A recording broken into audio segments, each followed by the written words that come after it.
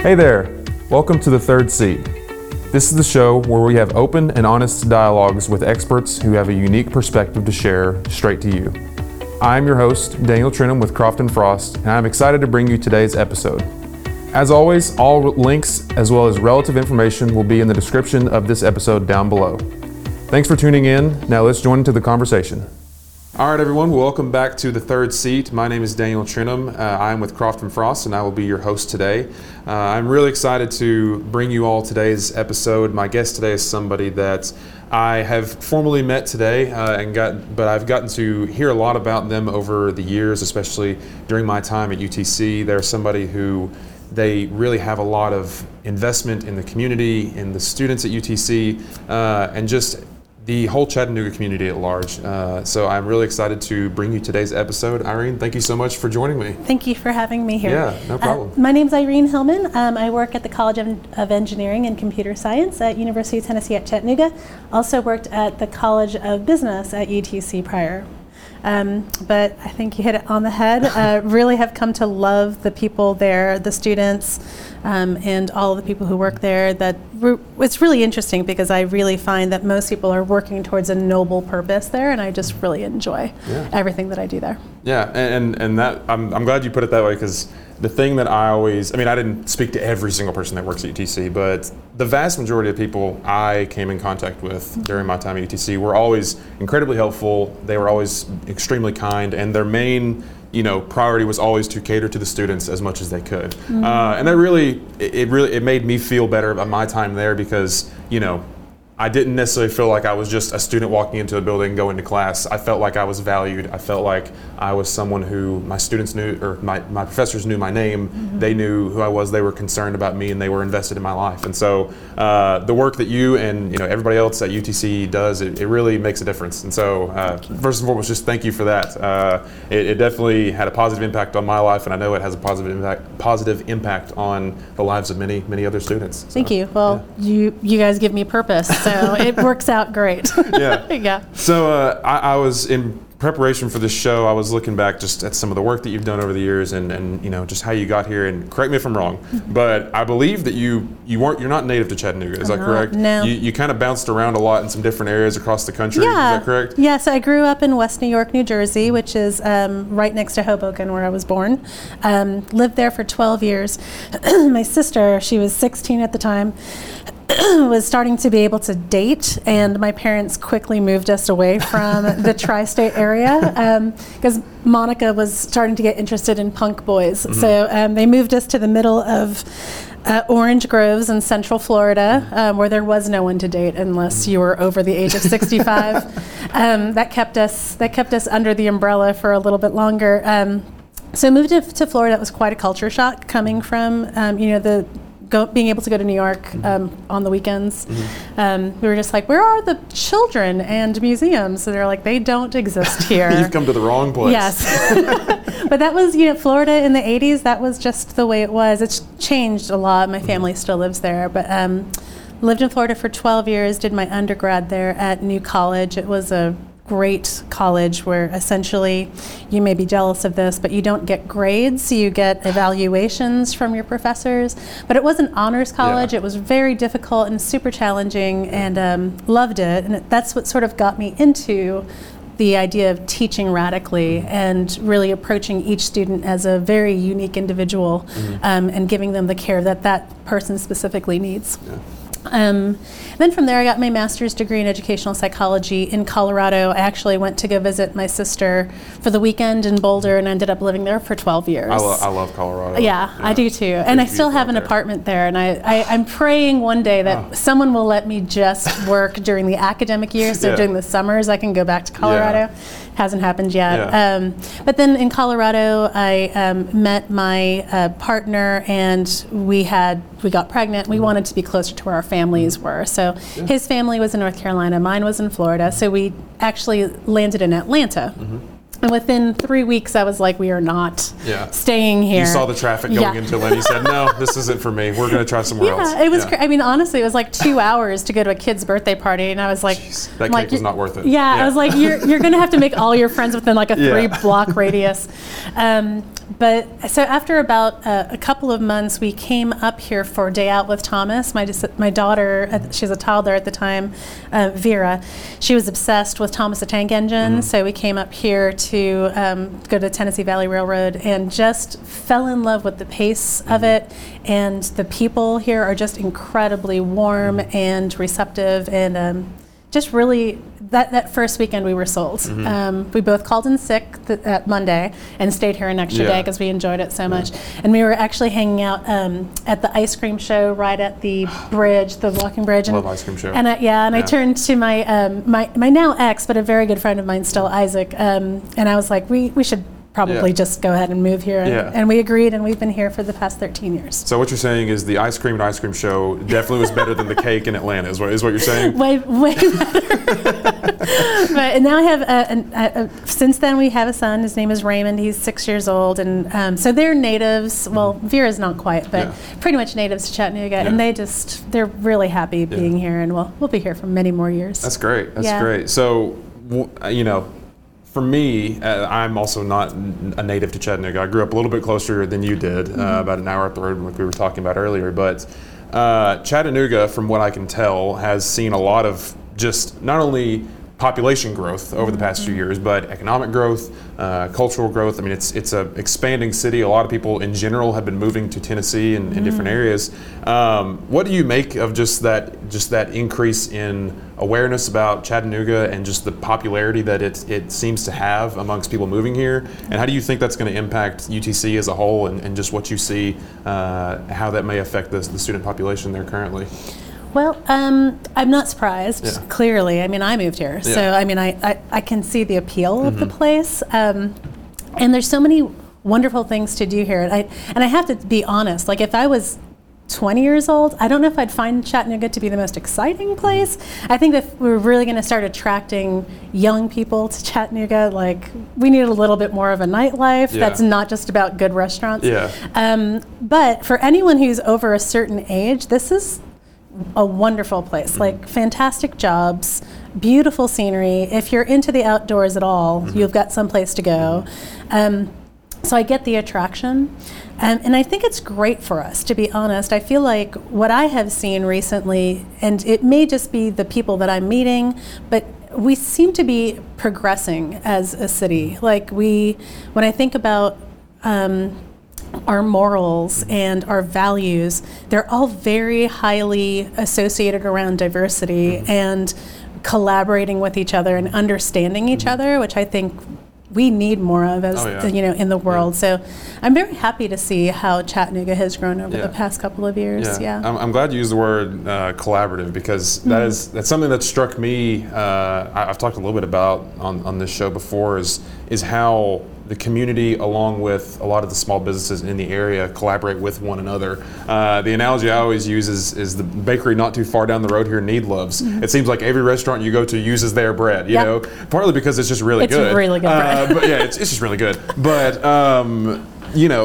that idea of no person or business is an island, everybody's working together is really cool. And I think for the most part, from what I can tell, being here for almost 4 years now, is that seems to really be a theme throughout the city, is that, like you said, we're not just people living our lives, going about, clocking in, clocking out, going home. It often seems like it's a collaborative community effort, regardless, whatever you do, whether it's community oriented or you work in the professional sector, whatever it is, there seems to be a big attitude of collaboration, like you said, in the city, and I think it's really attractive. I think that's attractive for natives, for people like both of us who aren't necessarily from here. It's something that's really attractive, and I hope will continue to allow the city to grow, because I've said it before, like, if there's a hidden gem in the South and in Tennessee, I kind of feel like Chattanooga is it. Not that nobody knows about it, but it's a little overshadowed by like your Atlanta and your Nashville, but man, that's fine. That's fine. But if people need a place to go that is different from those those two places, man, Chattanooga, it's so great. And I always try to say as many good things about it as I can, because it's been so good to me, To be honest, I didn't know anything about Chattanooga except my dad used to sing the Chattanooga Choo Choo when I was a kid. I really had no idea about anything about this city until that day when I looked up the tickets for Day Out with Thomas, and I was like, it looks like Chattanooga's about an hour and a half from us. I didn't know that was actually a real city. We want to go, and that's when I found out. But I think that what you're saying is dead on. My motto for Chattanooga is we're better together, because I have never asked someone for their partnership and anyone said no, to be honest. And they've always been extremely fruitful partnerships. Like this week, we did a program with a couple of companies in town, Komatsu, TVA, and Transcard. We brought some of our student athletes out to those companies, because student athletes don't get a chance to do internships because they have full-time jobs. They're pretty busy as it is. Yeah. Exactly. Yeah. So that was a internal collaboration between athletics, the College of Business, and the College of Engineering and Computer Science, and then there was the collaboration with all three of those companies, and everyone the entire time was just positive, full steam ahead. Yes, what do we need? I just really appreciate everything about the people in Chattanooga, because they know how to say yes. Yeah. And I would 100% agree. I think the fact that I've made the joke a couple times whenever we first started this whole operation, I had very mild expectations because it was new, and I was like, I don't know who's going to be interested in coming in, but I've had so many great people like yourself willing to come in and say, I'll sit down and talk with you, and so I think that attitude really goes throughout the community, because people want to help others, I believe. I'm not speaking for everybody, but it seems like at large, the community and those people within it really want to do what they can to uplift the community and the individuals within it. And it brings it out in others too. Like when you can do that, it makes the other person want to say yes too. And it is like the snowball effect, and I feel like we've done it so many times in Chattanooga that it's encompassed the entire city. We're just a group of people who want to work together. No, I would 100% agree. Yeah, 100% not that we don't have our problems. We definitely have our problems, but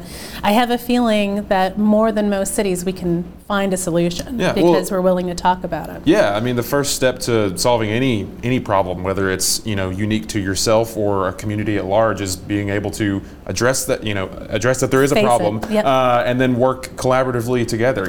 Where we can solve things on our own, but we're much more effective and efficient when we're working with others. And so you're completely correct. I believe not that we are not perfect. There are plenty of issues that need attention, but taking that first step of acknowledging an issue and then being able to work collectively is the first step.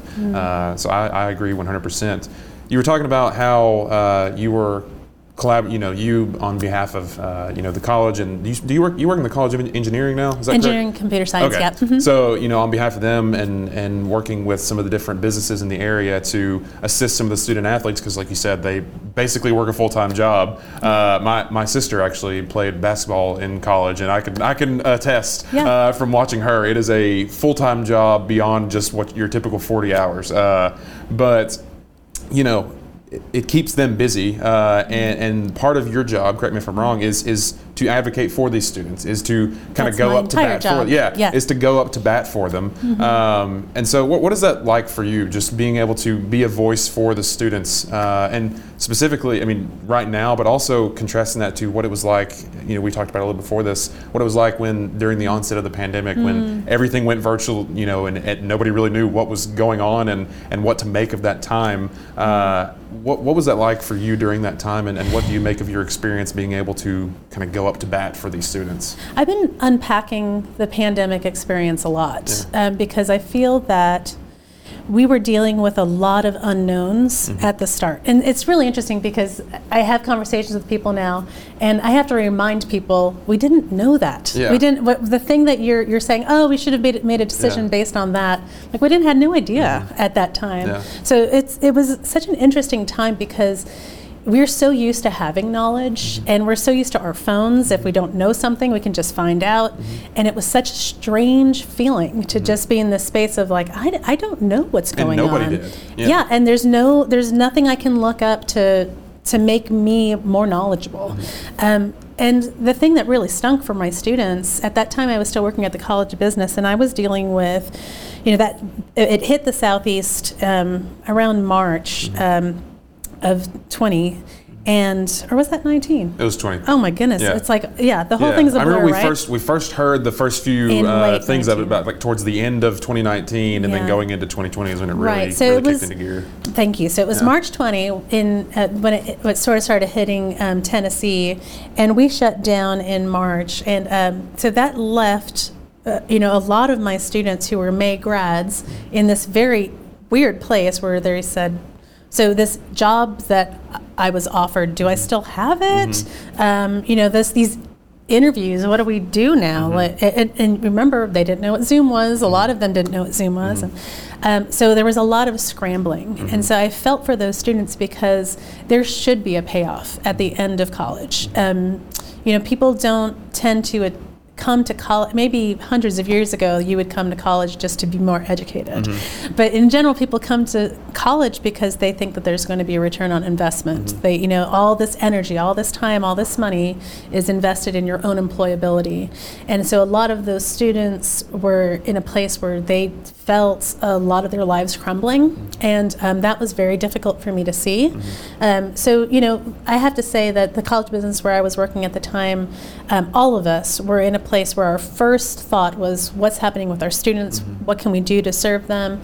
So at first there was a lot of scrambling in terms of teaching, right? How do we make sure that we finish these classes? Because no one wants to say, hey, we got to redo all these classes. Yeah, that's the last thing we wanted. Yeah. Right, so we kind of took care of that piece. Then we started working on programming. How do we make sure that the programs that we're trying to wrap up kept going? I was in the middle of a mentoring program at that time.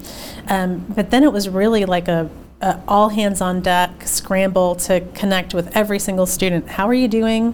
What's going on for you? What problems are you having? Because a lot of the students were not sure how to conduct themselves. And so if you work with students long enough to know that some people, there's people who freeze. And we didn't want people to freeze and do nothing, and that lack of action created a decision for them, So we reached out to just about every single student to say, what can we do to help you right now, and what's going on? And what we found was that a lot of what was happening was extremely personal. It's things that we weren't used to dealing with in the past. Like, my parents just lost their jobs, and they're illegal immigrants, and I don't know how to support them, and I don't care about school. My parents are going to lose their house. And so it was a matter of can I help them with their resume? And so I was able to help. I mean, this isn't my handbook, it wasn't in my job description, but it was, the bottom line is, what does the student really need right now? What can I do to support them? And we were just doing all we could to work with individual students. And we found, a lot, over the pandemic, we're able to look back now and see that, attendance didn't really get affected, grades didn't really get affected, but at the time we were really wondering what is going to happen to higher education. So I'm so glad it's over, but it did sort of change the way that I think about students, because I really did used to think about students in terms of this is what I need to know about their academic record and their career development ambitions, and that's all I really need to know. And that is not the case. There's a rich landscape to every single person. How they're motivated is absolutely attached to that. You have to get to know them personally. So that, I'd say that's how I changed the most in terms of the way that I approach students, is to recognize that they are whole individuals, and I need to get to know them as much as they're willing to allow me to do that. So that's probably how I changed the most. The thing that really kind of struck me, I remember, I don't know when it hit me, but there was a point where I realized what we were dealing with was for probably who knows how long, we'd never dealt with anything like this before. It suddenly put virtually everybody on even playing field. It did not matter if you were, a student, whether you were an upcoming student, whether you were, the professor, whether you were the head of the whatever. No one knew this was a problem, that it did not matter who you were. We didn't really know what to do about it. And so suddenly we were all dealing with the same problem all at once, And so the relationships from a student to a professor was suddenly changed, because it was, in my experience, it was not, not they were still, my superior. Like they were still above me, and like I wouldn't say superior, but but they were still the ones that were making the grades. They're gonna give you a grade. Yeah, they gave me the grades, but it was no longer. I felt like we were all like beside each other. It was. I wasn't necessarily like metaphorically looking up to them. I was like, okay, we're here now. How are we solving this together? We're in this together now, And so just like you were saying, a lot of my professors, they weren't necessarily like, oh, well, how are your grades? They were, how are you doing? Like, are you okay? Are you? I'm glad. I hope your schooling is still going as well as it can. But how are you doing? How is your family? Are you good? Are you safe? Is there anything I can do outside of my traditional, kind of what's written on my job description? Anything outside of that role that I can do for you? Just because, like I said, no one knew how to handle this. We were so blindsided by this. It was an all hands on deck operation suddenly, and so that really struck a chord with me because, like I said, it showed me that many of the people I came in contact really cared for me, not just because I was a student, but because I was just an individual in front of them. I was an individual that they, to some degree or another, was responsible for, and that really meant a lot to me at that time because it could have been so easy for a professor to say, well, life goes on, we got to still get the grades done, the semester is going to be over in a couple weeks. I hope everything's okay, but make sure you get your assignments in on time, and that could have been it. Right. But a lot of them, they took it a step further and said, yes, try to do your best to get your school done, but we want to make sure that you, as a person, during this, unforeseen time, are okay, and that you're making it through this as well as you can. And that really meant a lot to me, and I'm sure it meant a lot to many of the other students during that time as well. And a lot of the professors too. Yeah. I mean, from our perspective, it was very humbling for us. You used the word superior, and I'm kind of made fun of you for it, but it really was that moment where we're just like, oh crap, we have to change everything about what we do. And there were a lot of professors who suddenly went from expert to novice, and they are not comfortable with that feeling of like, I don't know what I'm doing. Mostly, when you think about it, they are experts in their field. That's why they are in academics. And then they're like, well, by the way, you have to learn like this entire software package so that now you can do it from home. They're like, what? How do I do that? What's a Zoom? So it was very, on our end, I mean, I don't think that you might have seen it as students, but there were weeks where we were all in intensive training. Like every single day was, what's Kaltura? How do we use videos in Canvas? How do we run a Zoom session? How do we record Zooms? How do we edit? I mean, I never did anything around videography before that experience. Well, very, very light. Maybe like 3 times that I ever recorded something before, and it was pressing a button. This is the first time I've actually ever recorded, edited, anything like that, and it was such a learning transformation for me. So it was very interesting for students to become. I mean, the professors to become the students in lots of ways. It was good for us, I think, to relate to you all better and to sort of humble ourselves. And that's the thing. Like looking back, like. We've all, many of us at least, have had experience with like Zoom now. Like we can probably start a meeting and record it and whatever. But at the time, all of this was so foreign to us. It's like I'm notorious for my analogies. Some of them are good and some of them are bad. So forgive me if this is a bad one. But it's like if there's like a storm coming in and it rains. If it's a steady rain, the drains work properly and everything goes through. But if it's a flash flood where tons of rain comes down all at once, all at the same time, those drains can't handle it, and suddenly you've got floodwaters rising, and those are really dangerous. It reminds me of that because I remember so distinctly, like a week before spring break, I was in public speaking, and my professor at the time, he said, we've heard of this potential virus. We don't think it's going to be anything, but if in case something happens, we're prepared. We'll be good. And then 2 or 3 weeks later, it was like pandemonium. Everything hit the fan very quickly.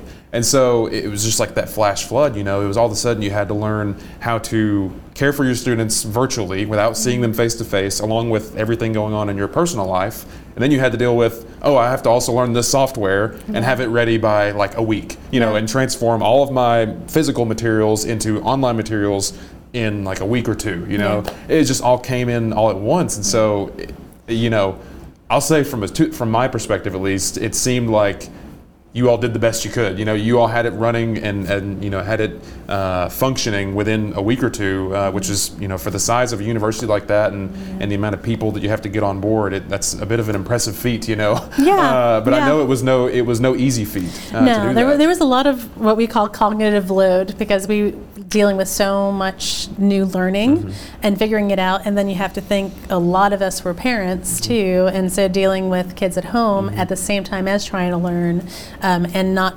knowing if you what your next meal was going to be was weird because I was like, we have beans and we have spaghetti, so we're just going to eat those in 2 different bowls and it'll be fine. So a lot of it was us dealing with our own personal issues, but I think that that's what made it work, was because we recognized all of the complexity of our own lives, and we just knew that it was exactly what students were going through right now too. So it made us a lot more patient and a lot more understanding than I think professors sometimes are, because they do expect certain rules to be followed, certain behaviors to be demonstrated, and we kind of had to throw that out the window a little bit and just give a lot of people grace. And I feel like at this point, 2 years later, almost, going into our 3rd year, which is crazy to think about. I think that still follows through. I see a lot more personal relationships between students and professors, where we do think about students as more of one seat in our classroom, and a lot more understanding, this deadline, how important is this deadline? And I think it's interesting because that actually speaks to diversity quite a bit too. We think about it now because of the pandemic, but when you think about students who have lots of family needs, so they help out with their families, or they have families of their own, they've always had to deal with multiple priorities in their lives. But professors never, in the past may never have given them a second thought. Well, you're just going to have to adapt to what I need. And I feel like we are getting to a place where we need to adapt to our students' needs. So you asked earlier about how the changing demographics of Chattanooga may affect our university, and I think it's only going to be wonderful. We're definitely going to have to make adjustments, but I think that that's part of higher education, and if we're not able to do that, we wouldn't have been, we've been around for thousands of years, right? UTC has been around for, since seemingly 1800s. But higher education as an industry has been around for thousands of years, and so it's we do need to be able to adjust and work with our students and understand their needs. And frankly, students are not just our students, they're also our clients. We need to give them the things that they need to feel capable after they're done with college. When I was the career development manager over at the College of Business, I always used to tell students, everyone else here is worried about your school. I'm worried about the Monday after you graduate. I want you to wake up to a job that you're happy with. And it's so nice to see you all as former students, really living that, and you are in jobs that bring purpose. And I just hate for people that some people do wake up and they are, I just have to get through the day. We only live one life, and I just want people to find something that gives them pleasure and gives them a purpose, and where they can serve other people somehow through their role.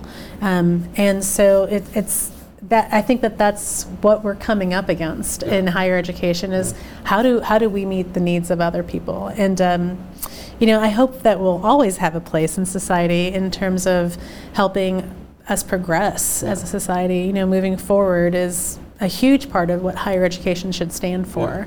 So it's not just about getting y'all great jobs, but we our bigger noble purpose is really helping society as a whole. And I think that's really not, again, every institution has its flaws, but I think that's really, to me, what makes UTC stand out is we have people like yourself that, you've got the professors, they teach, you've got, people that try to make connections and get good jobs, but then you have individuals like yourself that you said your job was to make sure you were set the Monday after graduation. The kind of things you don't really think about as much. When you're in school, you think about your grades and your relationships with those in class and your professor, but at some point those things are going to end. Maybe on good terms, maybe on bad terms. Right. But at some point those are going to end, And so having people like yourself that say, okay, what outside of that bubble right there, how can we help, is incredibly helpful, because if I did not have someone to guide me outside of the classroom whenever I was a freshman or a sophomore at UTC,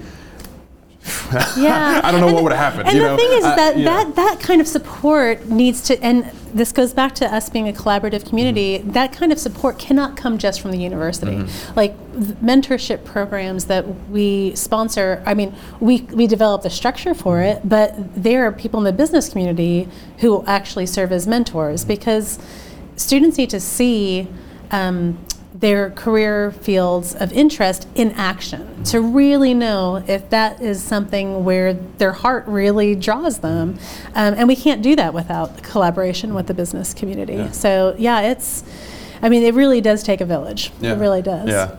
And talking about how a little bit of your job, especially in this, it still is, whenever you were at the College of Business and now at the College of Engineering, was really stepping up to the plate for students in various ways. The thing that I always heard, I guess, in school was about the importance of relationships and the people that you know. And it's not just about what you know in the classroom, while that is a big portion of any field and any major, but it's also about the people that you know and the relationships that you've cultivated. I'm sure you probably see a lot of that, or at least you did, I'm sure.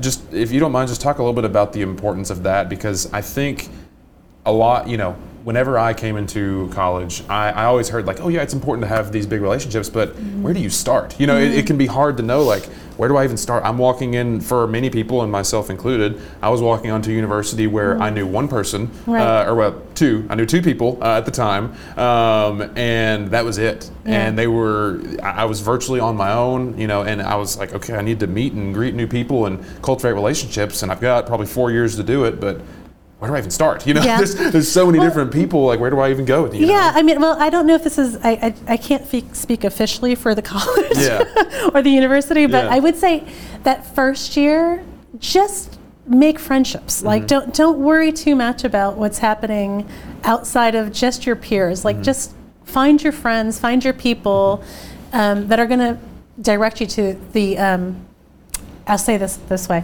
find the people who will put you on the path to goodness.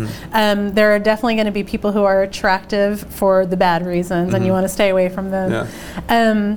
But like your first year, I think that's really the focus, is just go find your people, start to feel your freedom, because for most people, that's the first time that they don't have someone telling them, brush your teeth, don't forget to change your underwear, So just feeling freedom, developing peer relationships is really important. But then sophomore year is where I start to see students really starting to think about, well, what else is there? I got my friends, and like, I know what I'm doing on Thursday night. That's great. But why am I here on earth? And I love sophomores specifically because they do have those really big questions. By the time people are juniors and seniors, they're like, okay, but wait, what job am I getting? And they start to get myopic again. But sophomores ask those really big, eternal questions. I really love them. But around sophomore year is where I start to suggest to people that they get involved with like mentoring programs, or just go find a mentor on your own. But essentially, a mentor is anyone, again, that keeps you on that path to goodness, who you can talk to, who has good advice to give. And I like mentoring programs where we do connect people with professionals in their field of study. Because around sophomore year is when you still have time to change without losing money, losing time, losing a lot of effort. And so I like to give students that opportunity early. So a lot of our mentoring programs at the university are geared to sophomores and older, but it's not like you have to do it through a structured program. Just go find an adult that you trust and say, who do you think I can talk to? And then start running what I call informational meetings, and just having those like, hey, I'm kind of interested in marketing, and I know that you're in marketing, and my professor says that you're a cool person. Can I take you out to coffee? It's very scary, I think, for some people to do that. And I think that's my biggest advice for people is stop being scared. The worst thing that someone will say is no. And I have never, ever seen someone in Chattanooga say no to a student. When it gets weird is when someone's my age and I say, hey, interested in some coffee. They're like, is she asking me out on a date? Is she trying to get a job? Is she trying to get my job? That's when things get weird. When you're a student, every single person wants to talk to you because, you're young, you're coming up. You're in the golden years. They want to influence you. They want to share their knowledge. So it's not weird. It only feels weird to students. And then in their junior and senior year, that's when you really start taking a lot of advantage of like career services events. Like we do industry tours. We take students to different places in town and show them around. And then we do like informational sessions. They'll come to campus, buy us pizza, and they'll just talk to students. Like a lot of students, I think of that as like I'm too busy. I've got a lot of stuff to do. And I get it because there is a lot of stuff to do. There used to be a time when most people who went to college didn't have jobs, and that's not true anymore. Most people who are in college have jobs.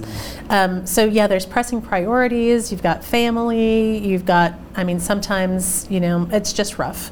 But I'd say find the time to start building your network. The thing that kills me is when I see a great student who's like in their approaching their last semesters and they haven't built a personal network, a professional network, and they're losing opportunities. Because when you apply online to a job, you're you're one of 300 blank, pieces of paper. Yeah, exactly. But if you know somebody who knows somebody, that referral is exponentially more likely to get you an interview. So if you're in college and I'm assuming like most people, you're in there for a job at the end of it, that career development work is actually incredibly important if that's your goal, is to find a job that you love after you're done with school. And it's important to try things early. Like, it's interesting, internships are, I think, like the world's most perfect opportunity to test drive a job, and you're there for anywhere for 2 to 6 months.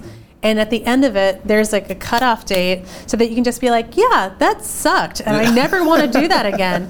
But that, you tried it, it was perfect, it was done. But what hurts me is when I see students try something after graduation. I'm like, if you quit in 3 months, that's going to look awful.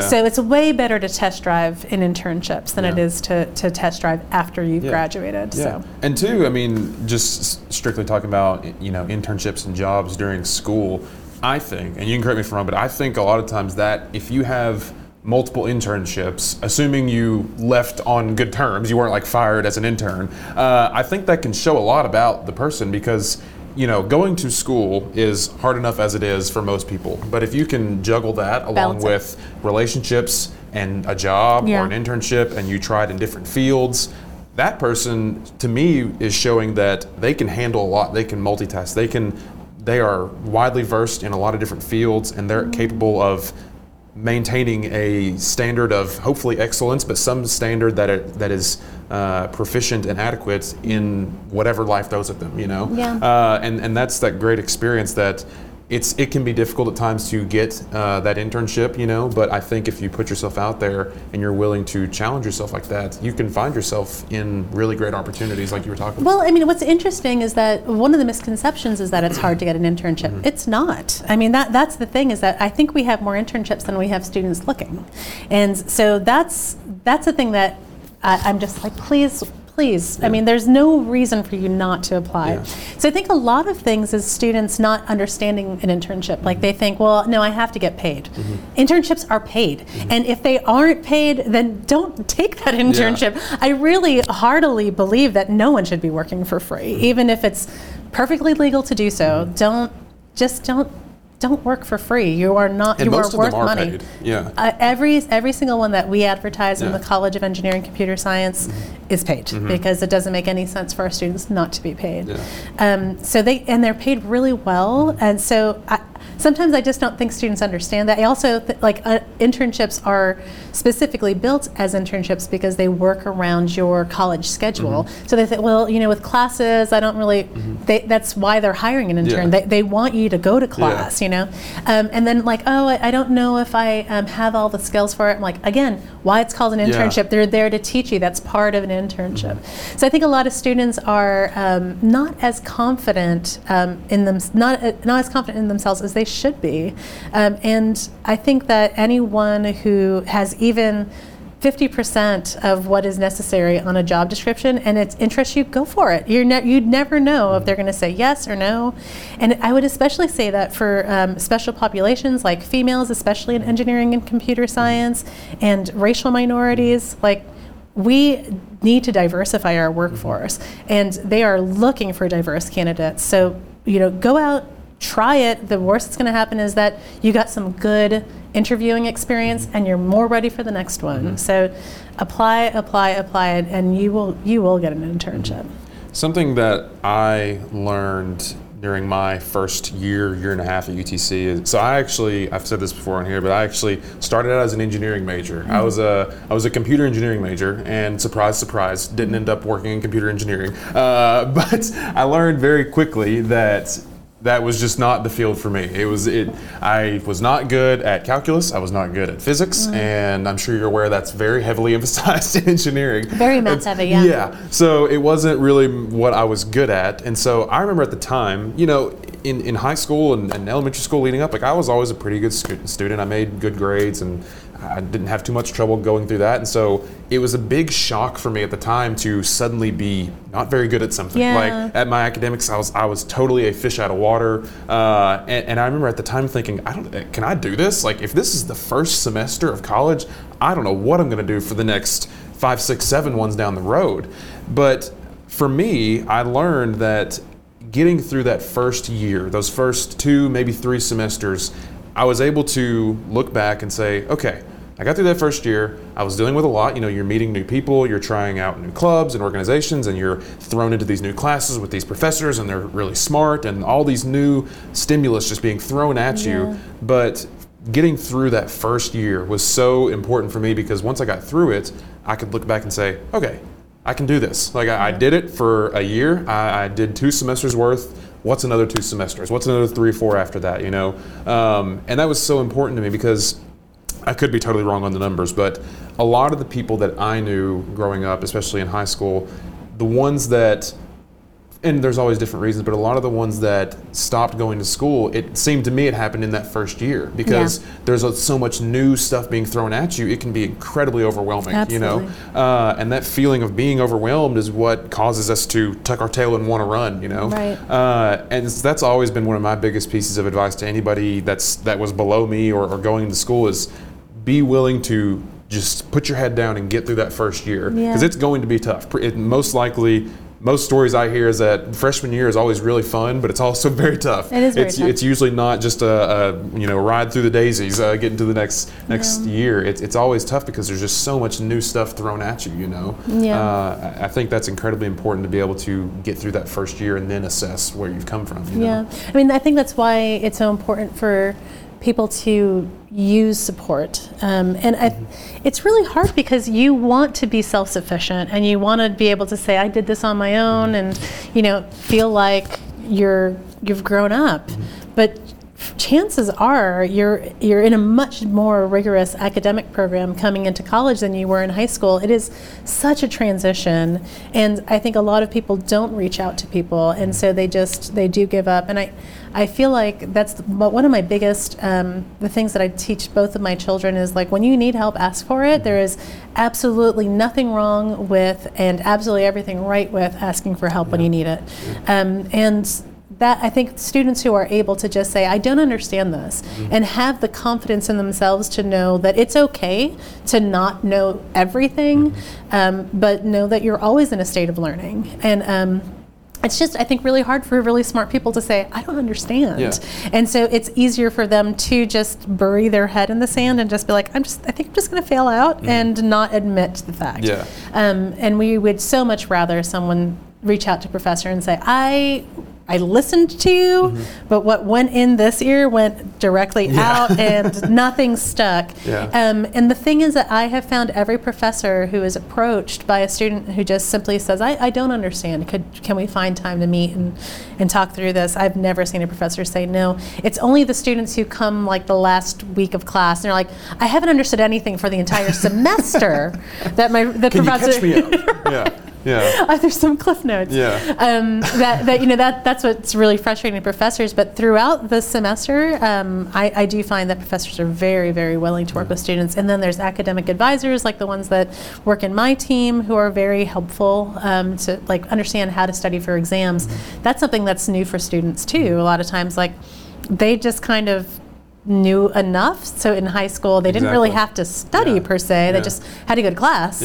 And then now it's just like, okay, wait, I have to take notes now. And then I have to study and create like test prep materials. And all of that can be really new to people. And I know that was really new for me because you were just talking about how there's never a bad time to ask for help.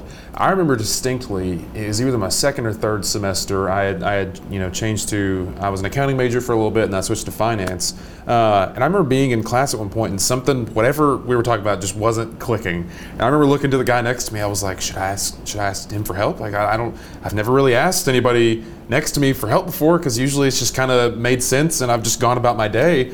And at the time I was like, I remember thinking like, I'm probably the only one that's thinking this. Like I was the only person that didn't understand this. Everybody else seems to be making sense of it.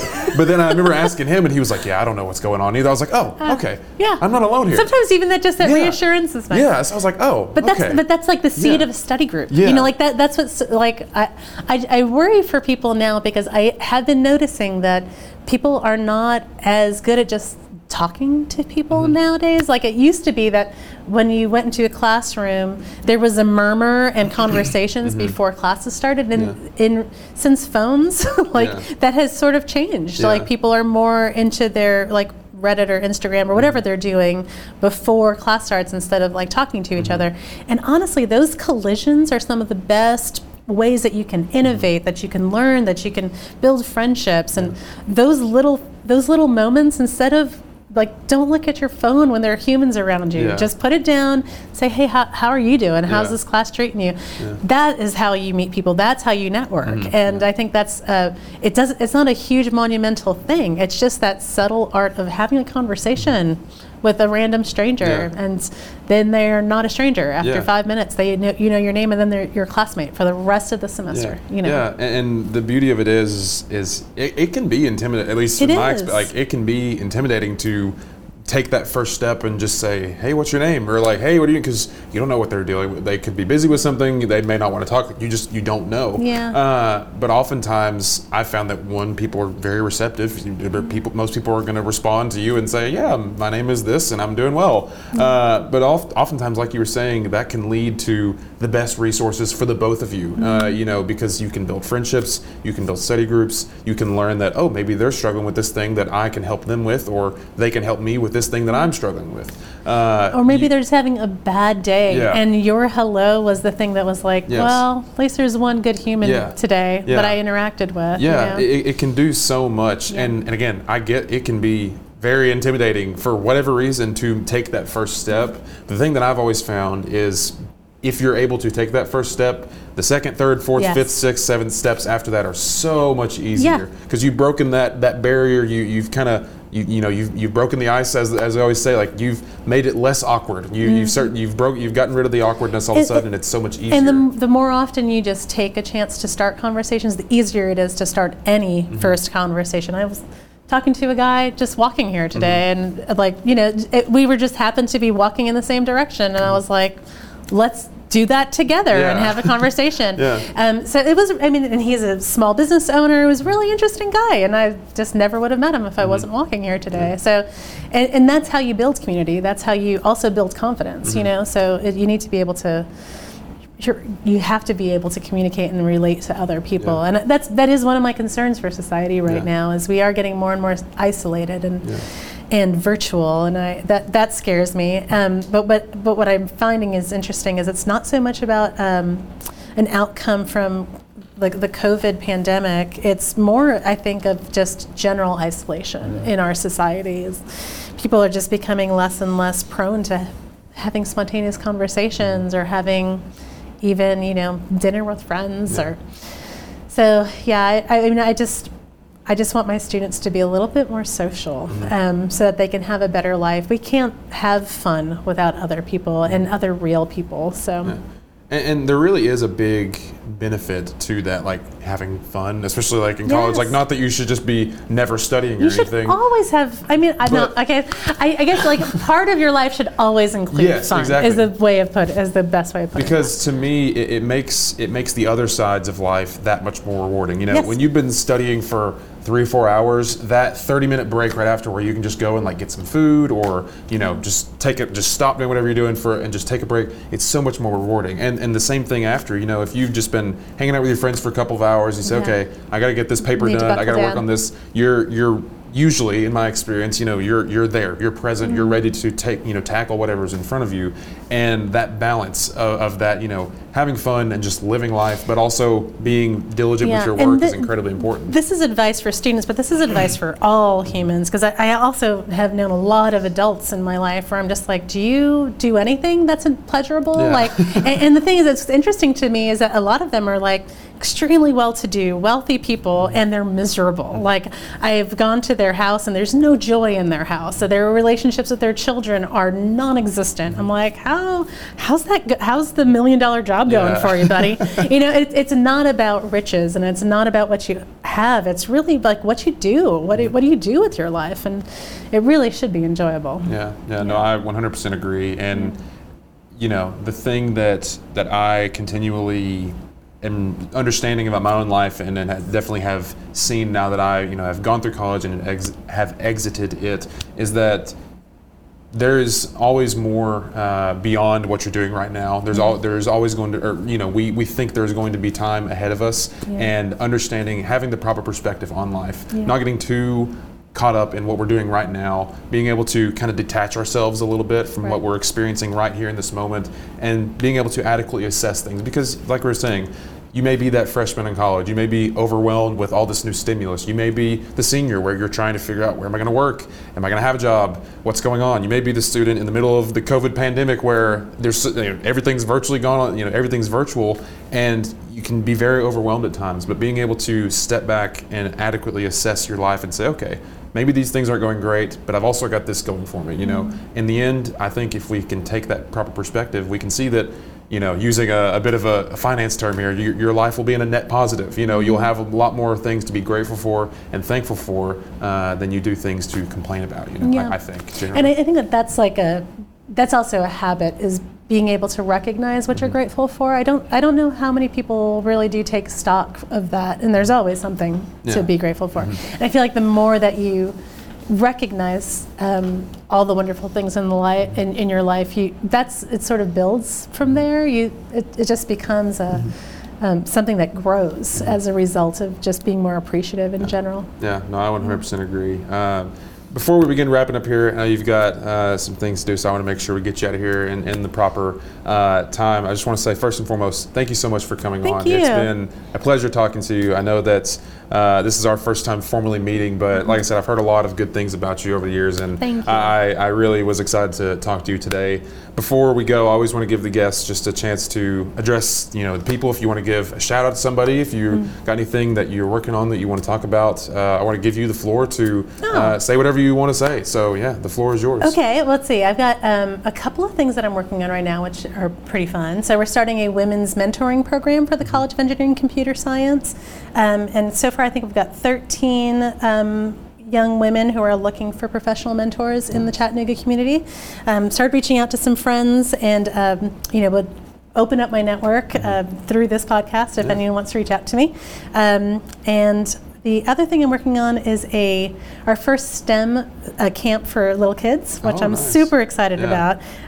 First graders through sixth graders. It's through the Challenger Center at UTC, and it's a cooking camp. So essentially, we're trying to teach elements of engineering through cooking experiences.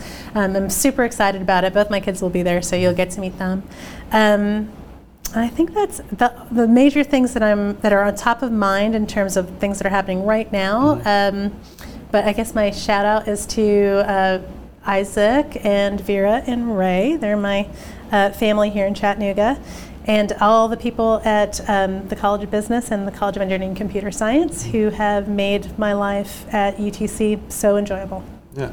Well, Irene, again, thank you so much. Thank you. We will put all I know you're on LinkedIn. Do you have any other social accounts or anything that anybody can follow you on or anything? No, I hate social media. I don't blame you. But LinkedIn is like my favorite. That's my jam. So awesome. Yes, please. We'll make sure to put your LinkedIn, a link to your LinkedIn account in the description of this episode, as well as if you want to check out what UTC has got going on, as well specifically the College of Engineering. You can head down to the description and click any of those links and see what Irene as well as UTC has got going on. But aside from that, again, thank you for coming in. It's been a pleasure speaking with you today. And I really think everybody's going to enjoy our conversation. So thank you all for listening. If you listen or watch, just thank you so much for being a part of today's episode. And we will catch you on the next episode of The Third Seat. Thank you so much.